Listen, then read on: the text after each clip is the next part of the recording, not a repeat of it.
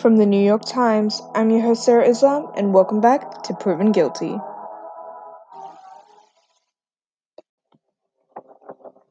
In 2012, between the months of September to November, Adam John Bennett, in association with the online group Anonymous, hacked multiple non-government websites across Indonesia and Australia to protest the privacy of online data and information.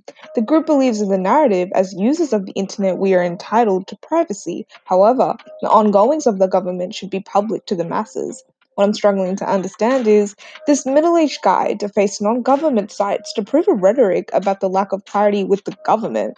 I don't know what you guys think, but this to me feels utterly hypocritical. Why not hack the sites you aim to protest against? But let's dive a little deeper.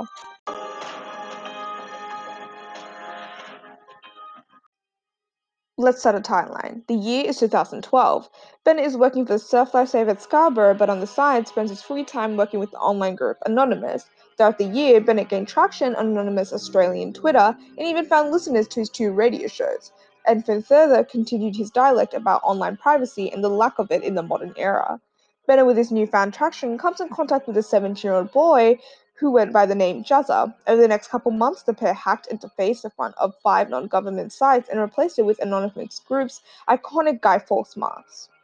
The most major of these hackings were targeted towards APPT Telecommunications, one of Australia's largest telecom companies. The company soon after the breach reported that an estimated 40 GB of data was stolen under ISP, a major internet service provider within the country. A key aspect Bennett's lawyer goes back to in these illegal actions is his mercy to strip all identifiable information about the service and its users after releasing the data to show how easy it was to tap into it. This is essentially when the Australian Federal Police were contacted, and for the next 2 years, Bennett's actions were investigated and hunted down. Finally, on May the 22nd of 2014, Adam John Bennett was arrested for the alleged hacking into AATP and other Australian as well as Indonesian sites. During 2014, on December, Bennett's first court appearance resulted in the prosecutors asking for more time on the case to read over 9,000 messages he had sent on Facebook relating to the case that could further incriminate him. The date was moved up to March the 4th of 2015. By this time, the prosecution, being the Commonwealth represented by Patricia Alloy, a near close to 20G of their evidence was deemed irrelevant.